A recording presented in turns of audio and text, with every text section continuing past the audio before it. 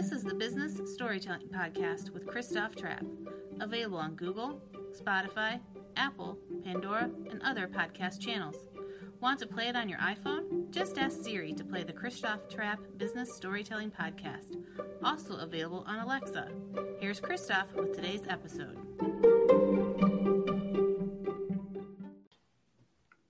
Hey, business storytellers, it's Christoph Trapp, your host and author of Content Performance Culture, now available at contentperformance.com. And today, I'm going to talk about binge-worthy content, binge-worthy branding. Of course, binging anything comes in the context of watching something on Netflix or whatever, Amazon Prime Video.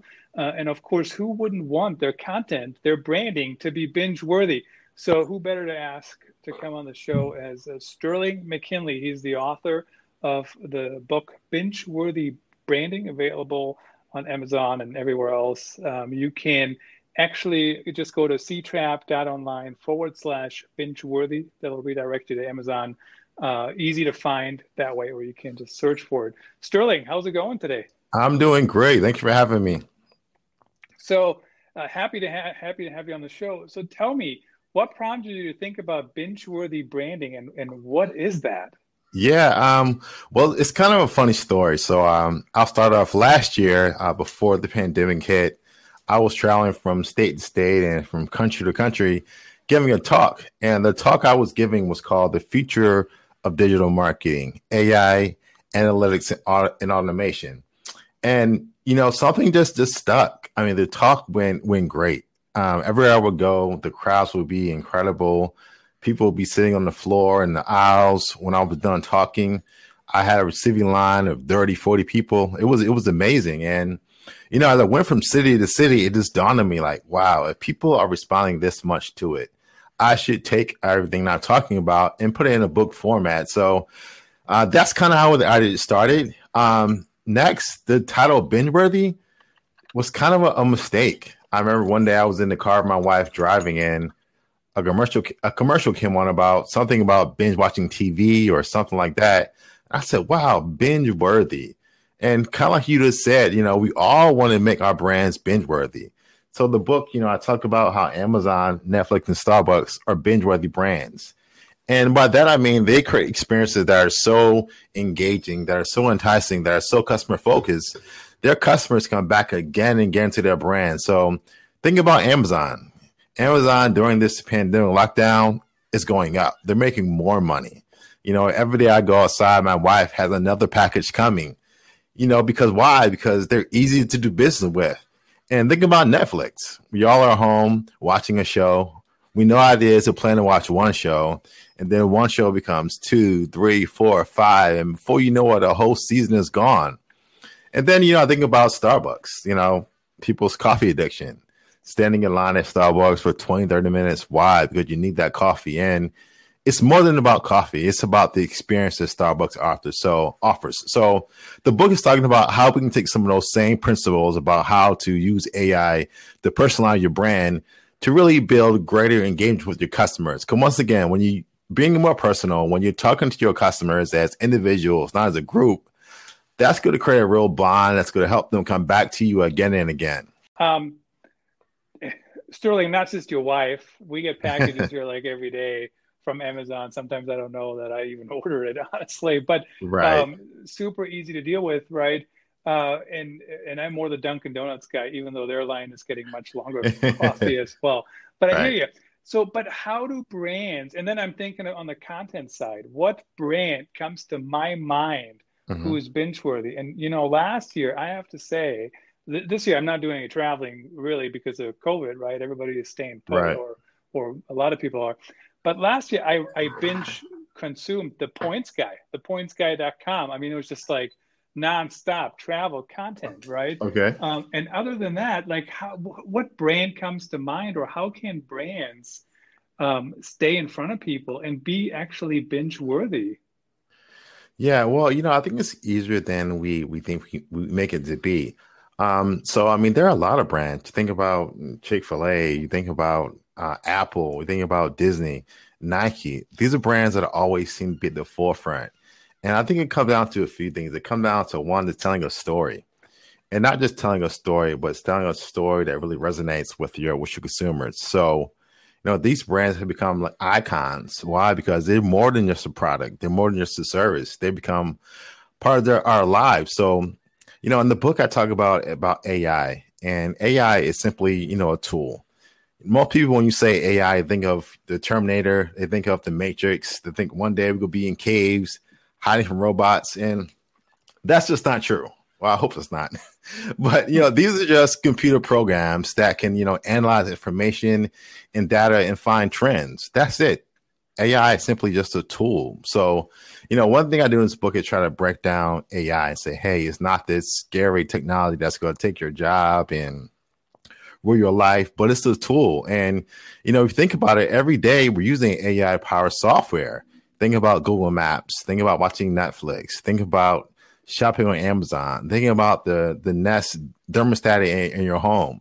These all tools are using some form of AI. So I think it's really, really simple if you think about it. And these tools are using AI to kind of track our behavior, to try to get an idea of what we're doing.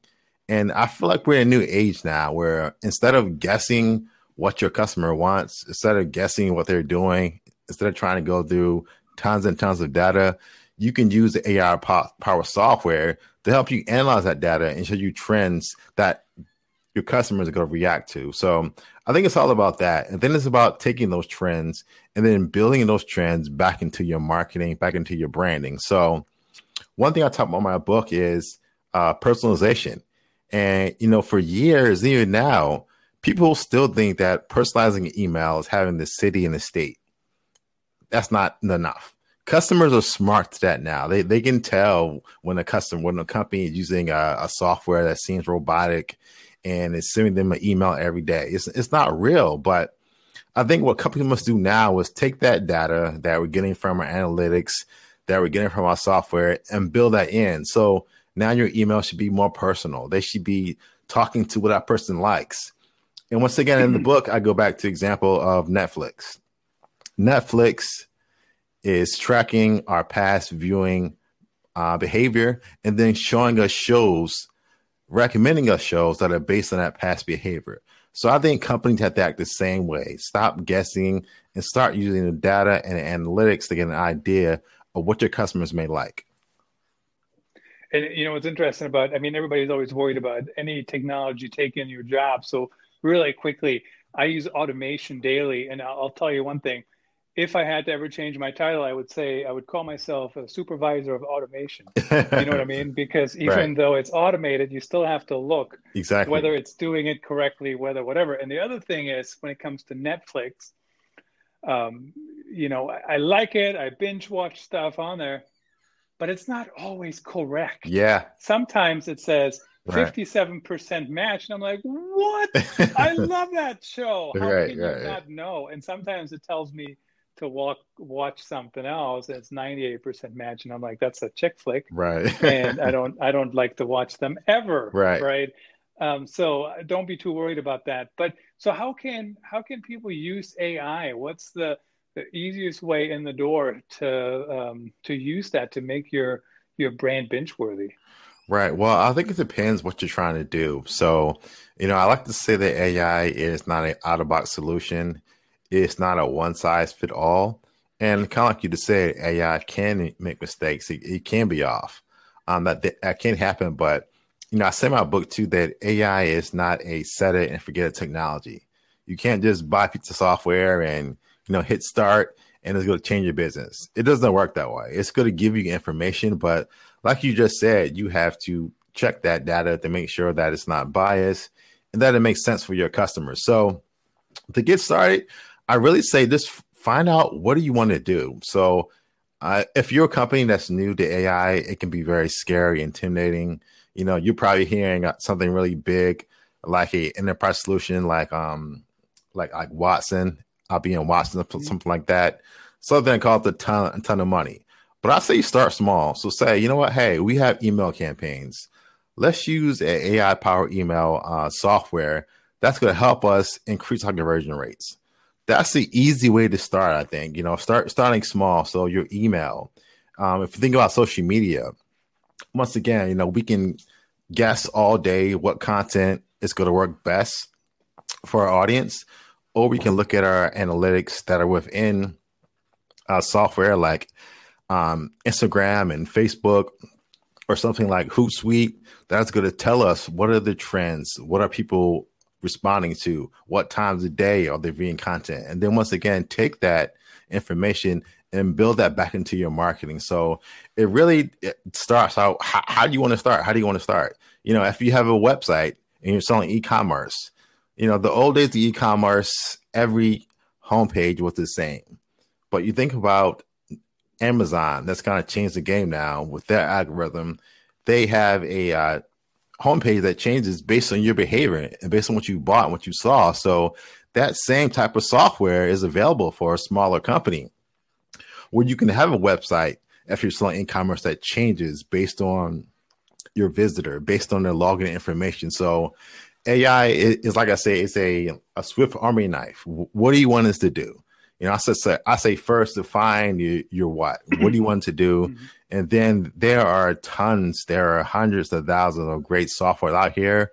Some that, yes, enterprise solutions, and some a lot that are affordable that you can apply. But I think the first step is finding out exactly what do you want to do. Yeah, so we actually had very good points. We had the founder of Rasa.io on the show, and check that out, rasa.io.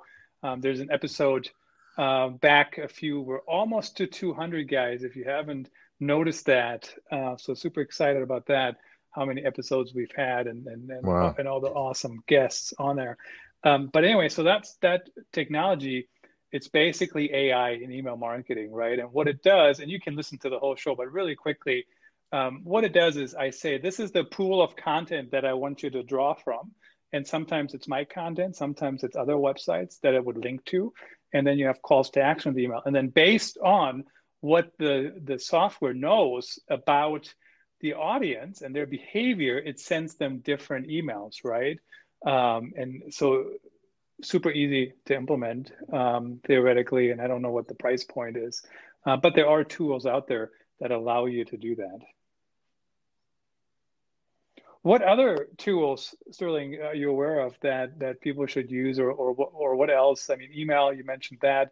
How about the website? Are there things on the website people should focus on when it comes to that, or what's the next logical step typically?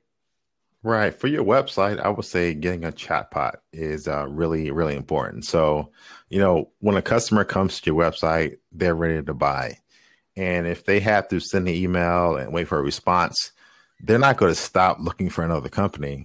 They're going to go back to Google and they're going to do another search for another company. And then if you get back to them soon enough, you may still get them. But, when somebody comes to your website, they are ready to interact. So I think chatbots are amazing. There's automated chatbots. They kind of just give basic information.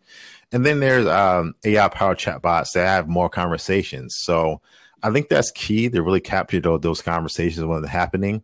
You can even use something like Facebook. They have a great chatbot as well that you can integrate into your website. So I think for your website, a chatbot is a great way to go to really integrate AI into your website. And I think, we're talking about AI, we're talking about being personal, but I think it all comes back to having an awesome customer experience. And, I like to say that the new battlefield is customer experience. That's what it's all about. Yes, people are buying products and services. Yes, companies are competing on brands, but how is your customer experience? How is it for me to do business with your company? So I think right now, consumers have been, in a way, spoiled by companies like Amazon, Starbucks, Netflix, Chick-fil-A.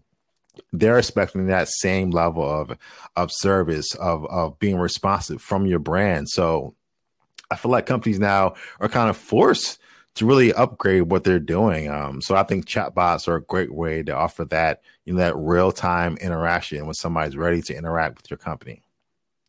And, see, this is what happens when you got like 180 episodes, right? Already done. We did have the Drift VP of content on the show. So Drift actually is a chatbot company. And what's interesting about that is They're calling it conversational marketing. So Yes, take a listen to that I will. episode. It's super interesting.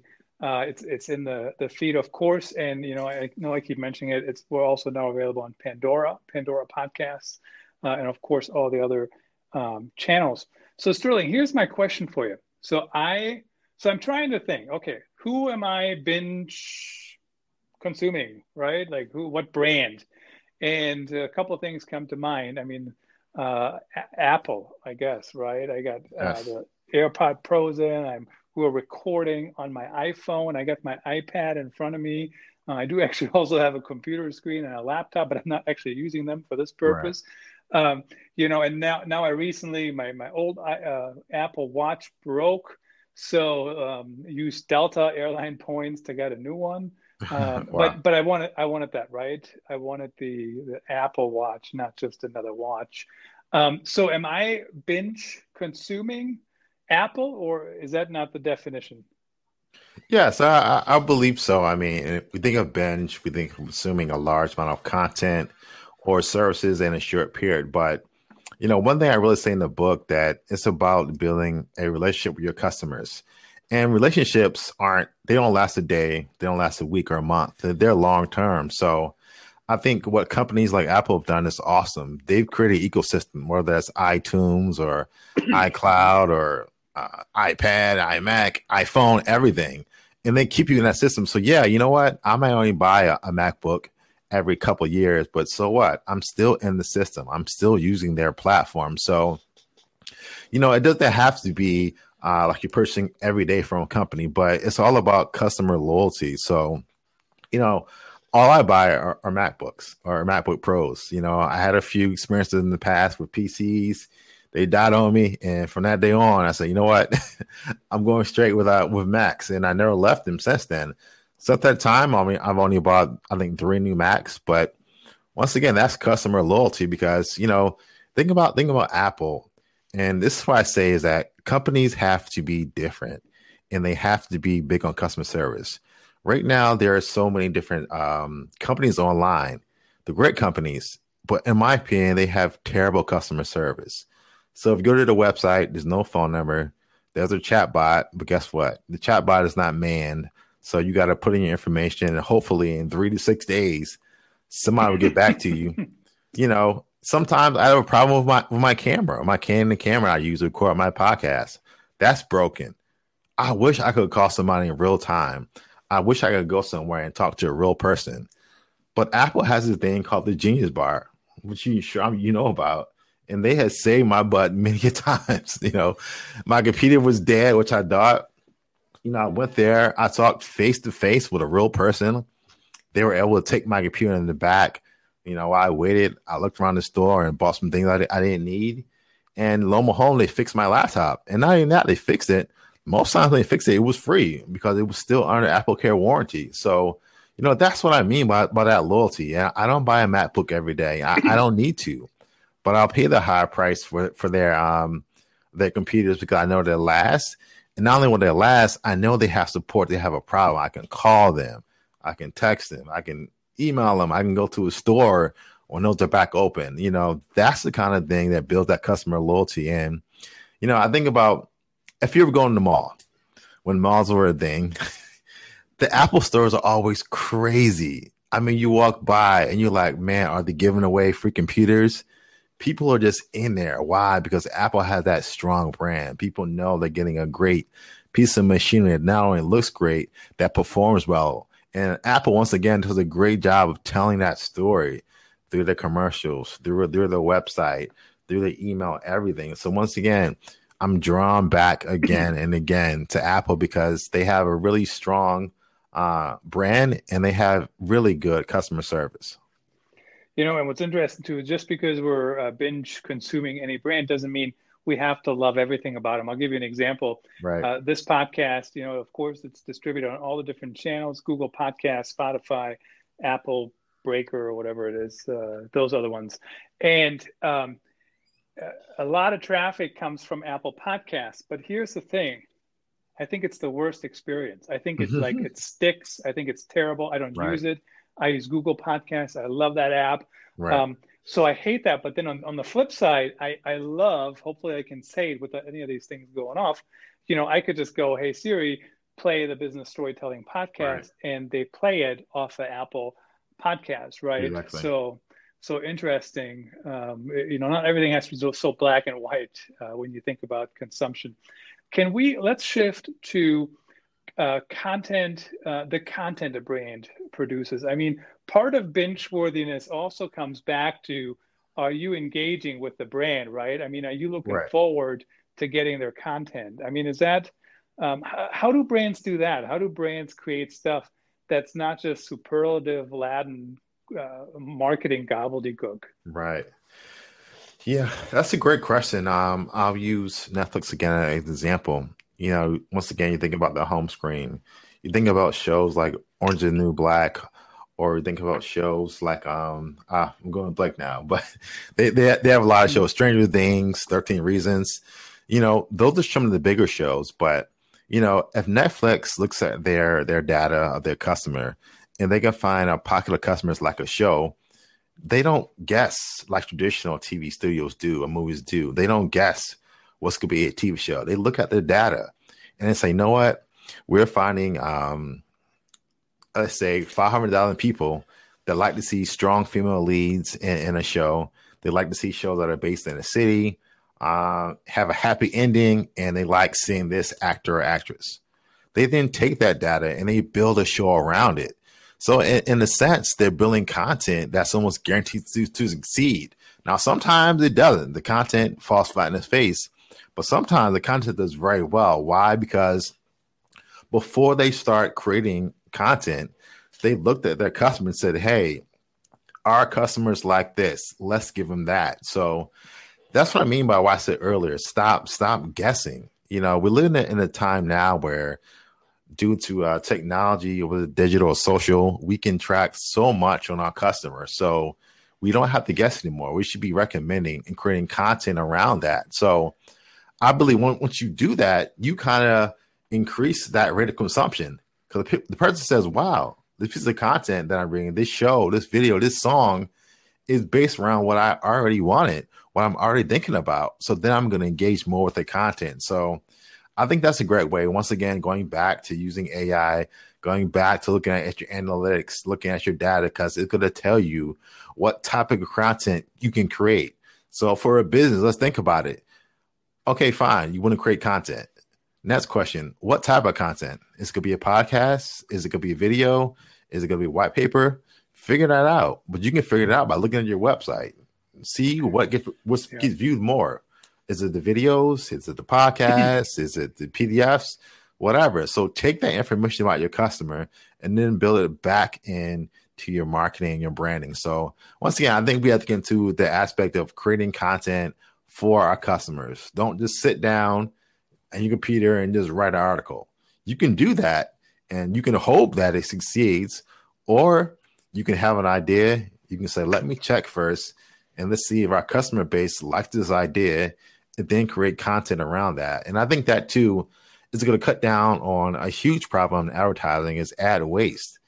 I believe companies are spending millions and millions of dollars per year creating boilerplate commercials, boilerplate content that doesn't resonate with their customers, when instead they could step back and do the data, do the groundwork first, and then I'd say create that content that is almost guaranteed to succeed. Why? Because they know for a fact that people are resonating with that content.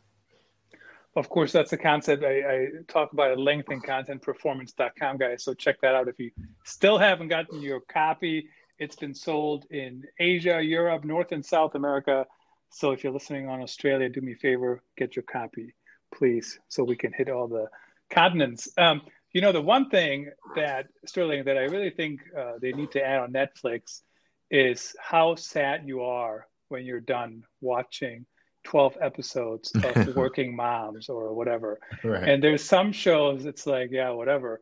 But there's some shows, I'm done watching. I was like, oh, that's it? Like, I've only watched 39 hours of the show in a row. Right. So, like, how do they measure that, right? That, how do I feel when I'm done? Maybe they look at the time in between the episodes. I don't know. very interesting discussion. Certainly, it's easier said than done to create content that's binge worthy. Check out Sterling's book, ctrap.online, binge worthy. It's all lowercase, pushes you over to the Amazon page. Other than that, Sterling, where can people find you? Where can people connect with you? Yeah, so my website, sterlingmckinley.com, is a great place. Also, I'm on all the major social media channels on Facebook, Instagram, Twitter, and LinkedIn. If you go to any of those platforms and you type in Sterling McKinley, you can find me there, and that is the best way to connect with me. Fantastic. Thanks for joining us, and thanks for sharing all your insights today. Great. Thanks for having me.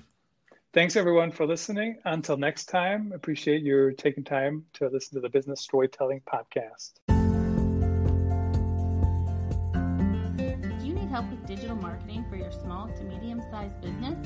Reach out now and drop us a message at ctrap@gmail.com.